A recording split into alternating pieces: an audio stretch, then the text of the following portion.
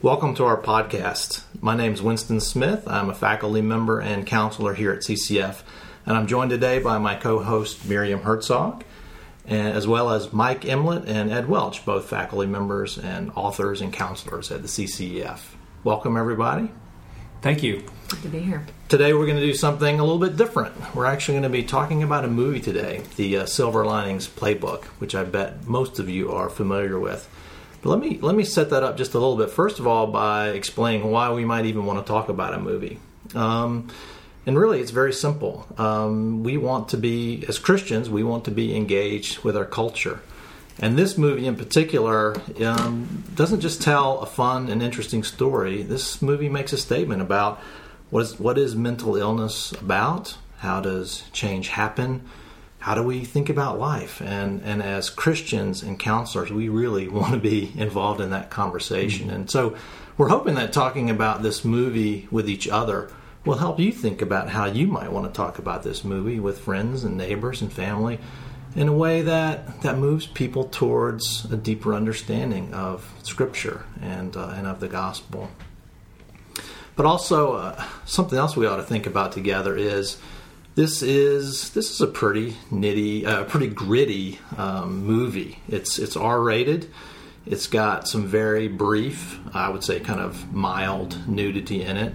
It's got some rough language and profanity in it. And I'm aware that some people would find watching this movie difficult. It could wound their conscience. It could make them feel maybe even a bit defiled. And so I want to say up front that by talking about this, I'm not encouraging anybody to watch it if they think it would offend them or wound their conscience.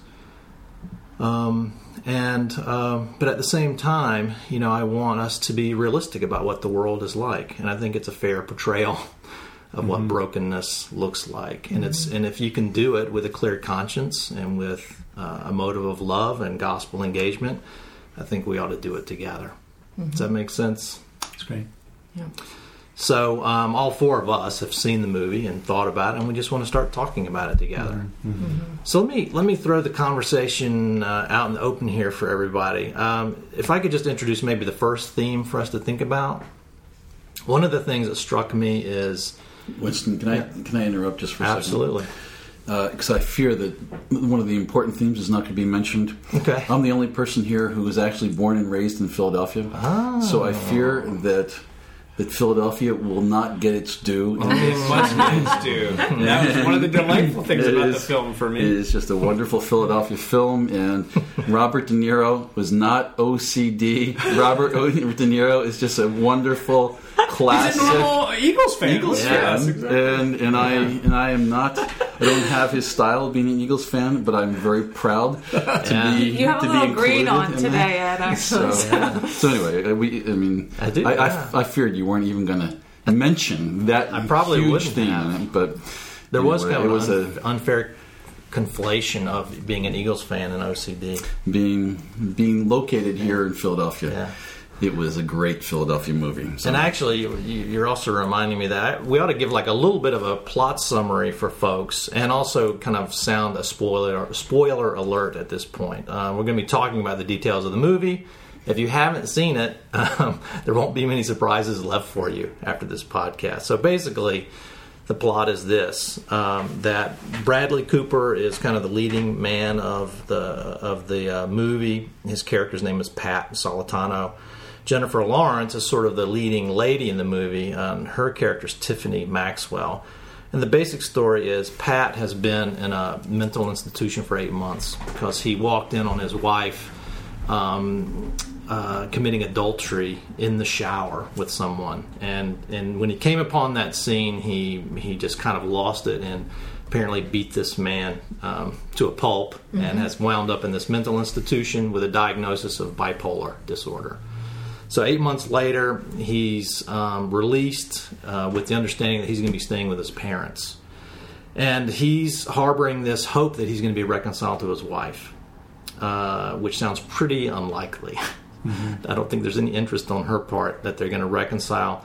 In that context, he ends up meeting Tiffany Maxwell, Jennifer Lawrence's character, and she's been through an awful trauma. Her husband was killed in an automobile accident, and she's really kind of lost it through that, and kind of gone through some horrible things. So anyway, they meet in that context of brokenness. And the rest of the movie is the story of how they kind of grow and heal together through that, and all kinds of other fun and interesting things happen as well, which we can get into as we kind of get into the discussion a bit further. Mm-hmm. Is that a fair summary? Mm-hmm. Yep, yes, it is. So anyway, I guess other than the Eagles theme that Ed's pointed out, the lovely theme, another prominent theme that we ought to explore is I think the movie is is inviting us to think about what is mental illness, how we think about mental illness, and the ways that we tend to kind of put people into categories that aren't very helpful. Mm-hmm. It seems to me that's one of the major themes of the movie. So I'm just curious, kind of, what some of your initial thoughts are about that. Yeah, I'll start us off on that. I agree with that. I think that is a major theme, and it's one even that comes out between Pat and Tiffany as they're in the diner scene, where they're, in a sense, there's this jostling. Who's the crazier of the two? So they're each actually doing the same thing, putting each other in categories. And what you see, I think, over the course of the film is that many other people around them who may not carry a certain diagnosis, mm-hmm. and there was no mention that Tiffany actually had a diagnosis, I guess, per se, but those people around them are in many ways just as broken, either they don't have any diagnosis, and so there's really a humanizing, I think, mm-hmm. that takes place over the course mm-hmm. of the movie. Yeah. So let's give some people some for instances. So I think it's interesting, like, one of the things that comes out in the movie is he's been there 8 months in this institution. No one went to go visit him. His best friend didn't go to visit him. I'm not sure that his dad went to go visit him. People did not go to see him, and they're apologizing for that. Right. Kind of throughout the movie. Then as you get to know these other characters, you can see they have significant problems themselves. So for instance, his best friend, I've forgotten his best friend's name. Ronnie? Is it Ronnie? No, that may not be right. Yes, it is Ronnie. It is Ronnie. Ronnie kind of keeps, several times pulls him to the side, Pat to the side, to describe how hard his own life is. And he talks about how he feels like he's suffocating, how he's being strangled because of work and all these pressures. His wife. How his marriage is hard. Yeah. And then he talks about how he goes out into the garage and listens to heavy metal music and breaks things. And Pat, the man, he feels a lot better afterwards. Yeah. And Pat, who's been institutionalized, is like, that's not good. This is kind of crazy. Change, yeah. But I thought that was a very precious moment in the movie where Ron, I was shocked by how they carried the stigmatization of mental illness into this movie. Here we are, this many years into history of mental illness, and everybody stigmatized this guy. He was different than everybody else, except for Ronnie. Yeah. Ronnie just, my friend is back. That's right. And he embraces him and looks to him for counsel and comfort in some way. So I thought that was a charming relationship. And then there's the dad, right, who's the Eagles fan, but compulsively so, who seems to have OCD, in the language of OCD. It wasn't compulsively so. He said it's we'll come to your house some Sunday, Ed, and see what you do. And another scene that stands out to me is how they end up at this Eagles game.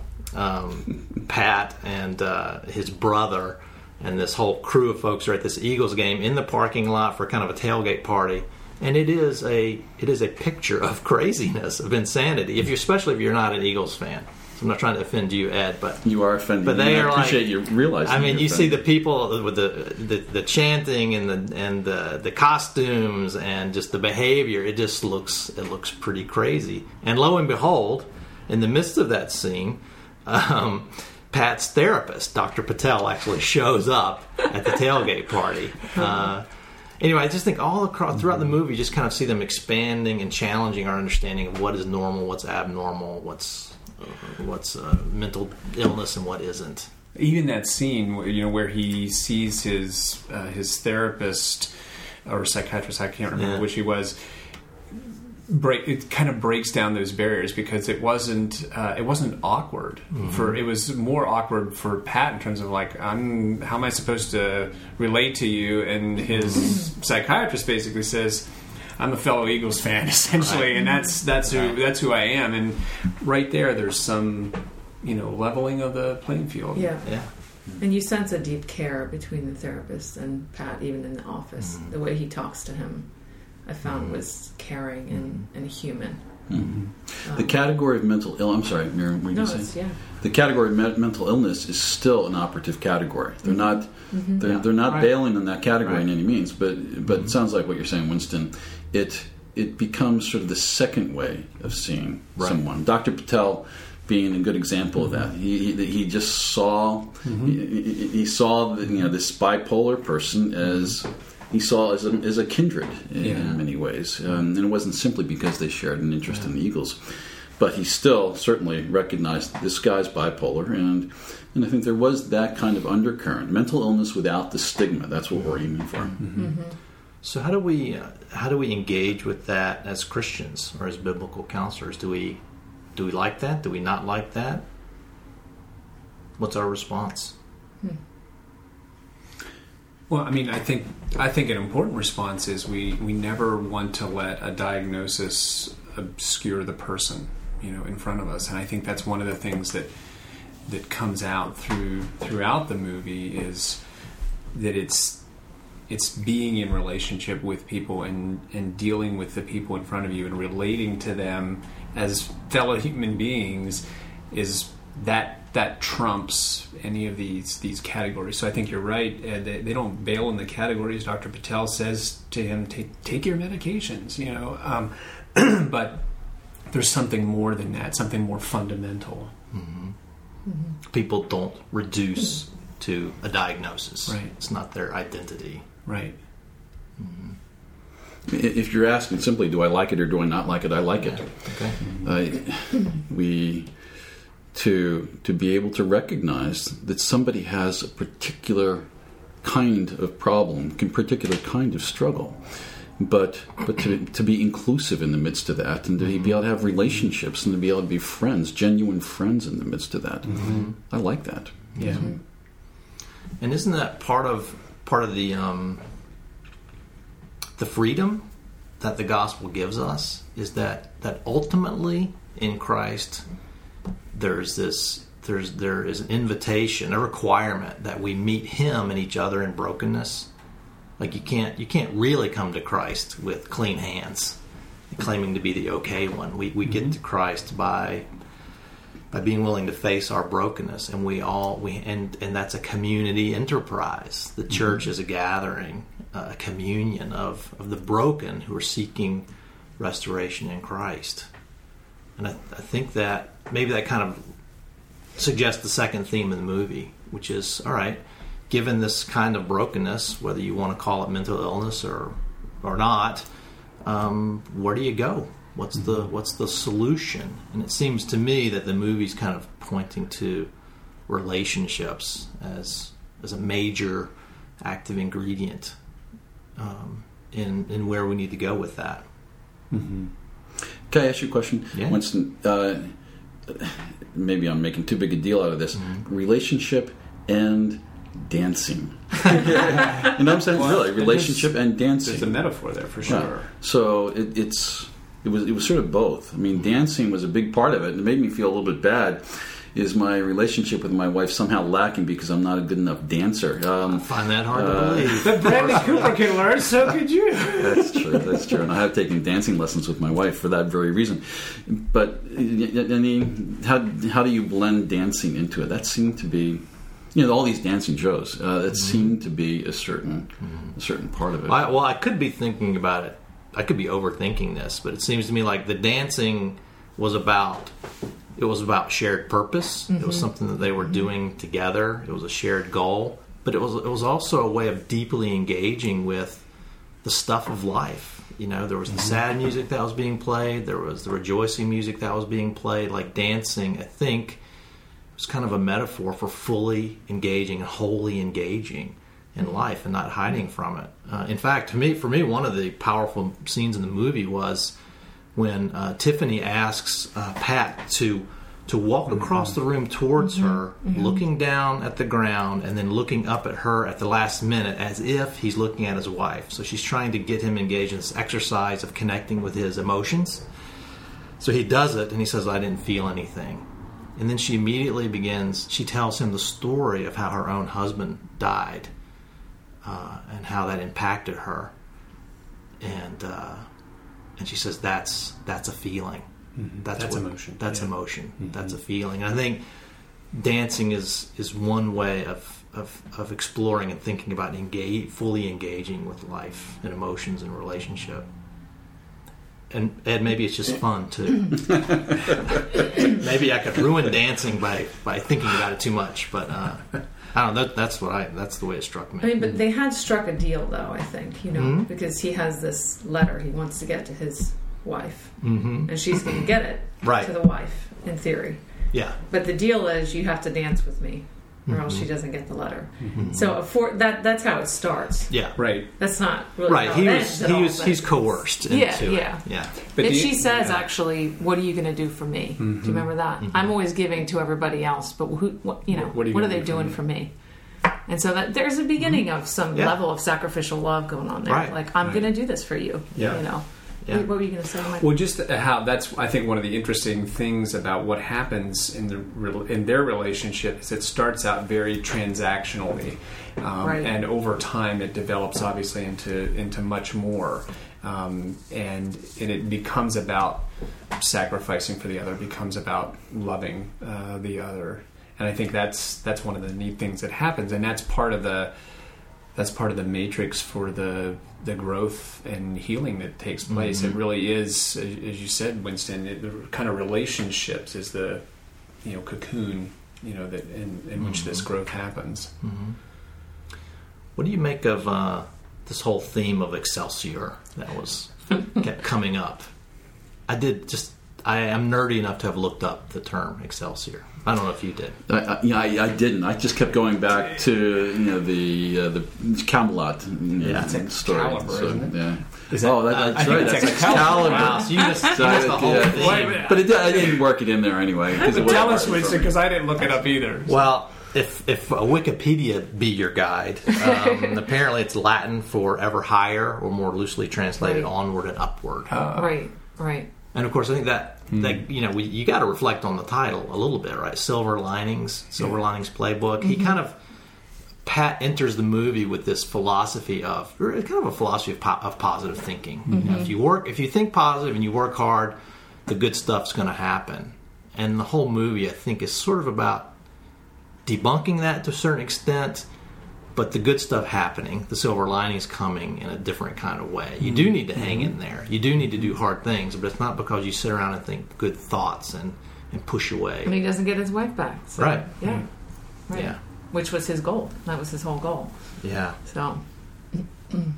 Thank you, Winston. Yeah, I kind of just answered my own question. That's what I make of the Excelsior theme. And not to ruin the fun, but let me keep asking the Bible question. So what? So is the world just as eloquent as we can be or should be about this theme of relationship? Or do we have anything different to say about the place of relationship? Yeah. Well, we were able to see things because of the Scripture and the idea that the relationship heals. I mean, we see that, and we value that, and we see it hopefully in a much larger context.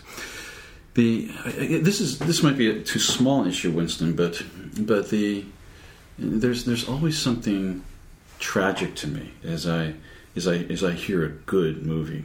For example, here's a woman who it's fascinating to me that she was highly promiscuous, but they were saying promiscuity is unnatural. Mm-hmm. And if there's promiscuity, it means something else has happened to a person, and which I thought was an interesting observation. And here's a woman who's just racked with guilt because of the way, what was happening in their relationship when their husband died. And the relationship heals, sort of, okay?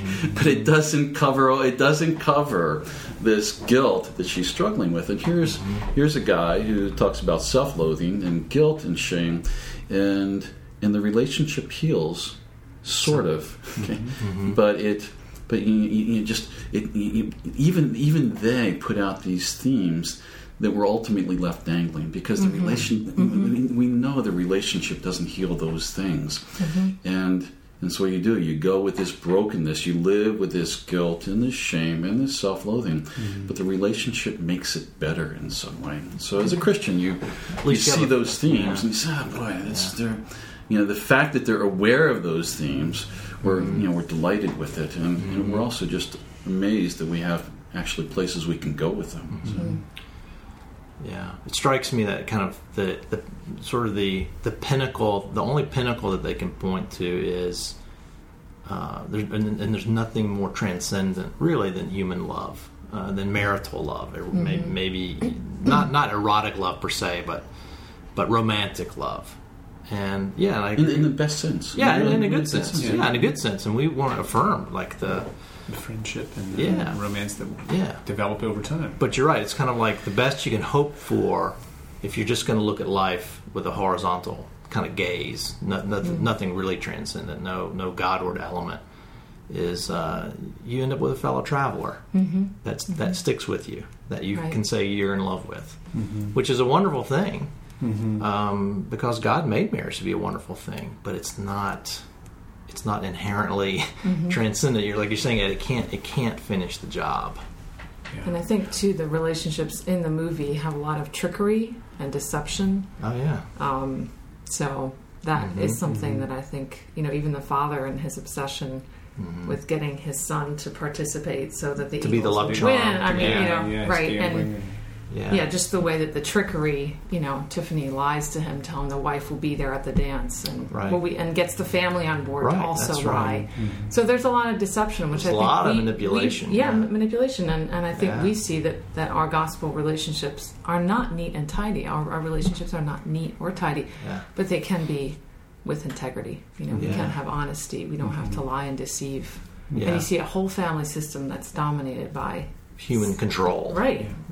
Self-interest too, And I think one other thing that in terms of that's different from a biblical perspective, so even the title, Silver Linings, what it connotes is life is really bad, but there's some little hope here. There's a silver lining in the cloud, but really, the gospel turns that on its head. It's the inverse, it's God has acted on behalf of his people. That's the good news, and it's great good news.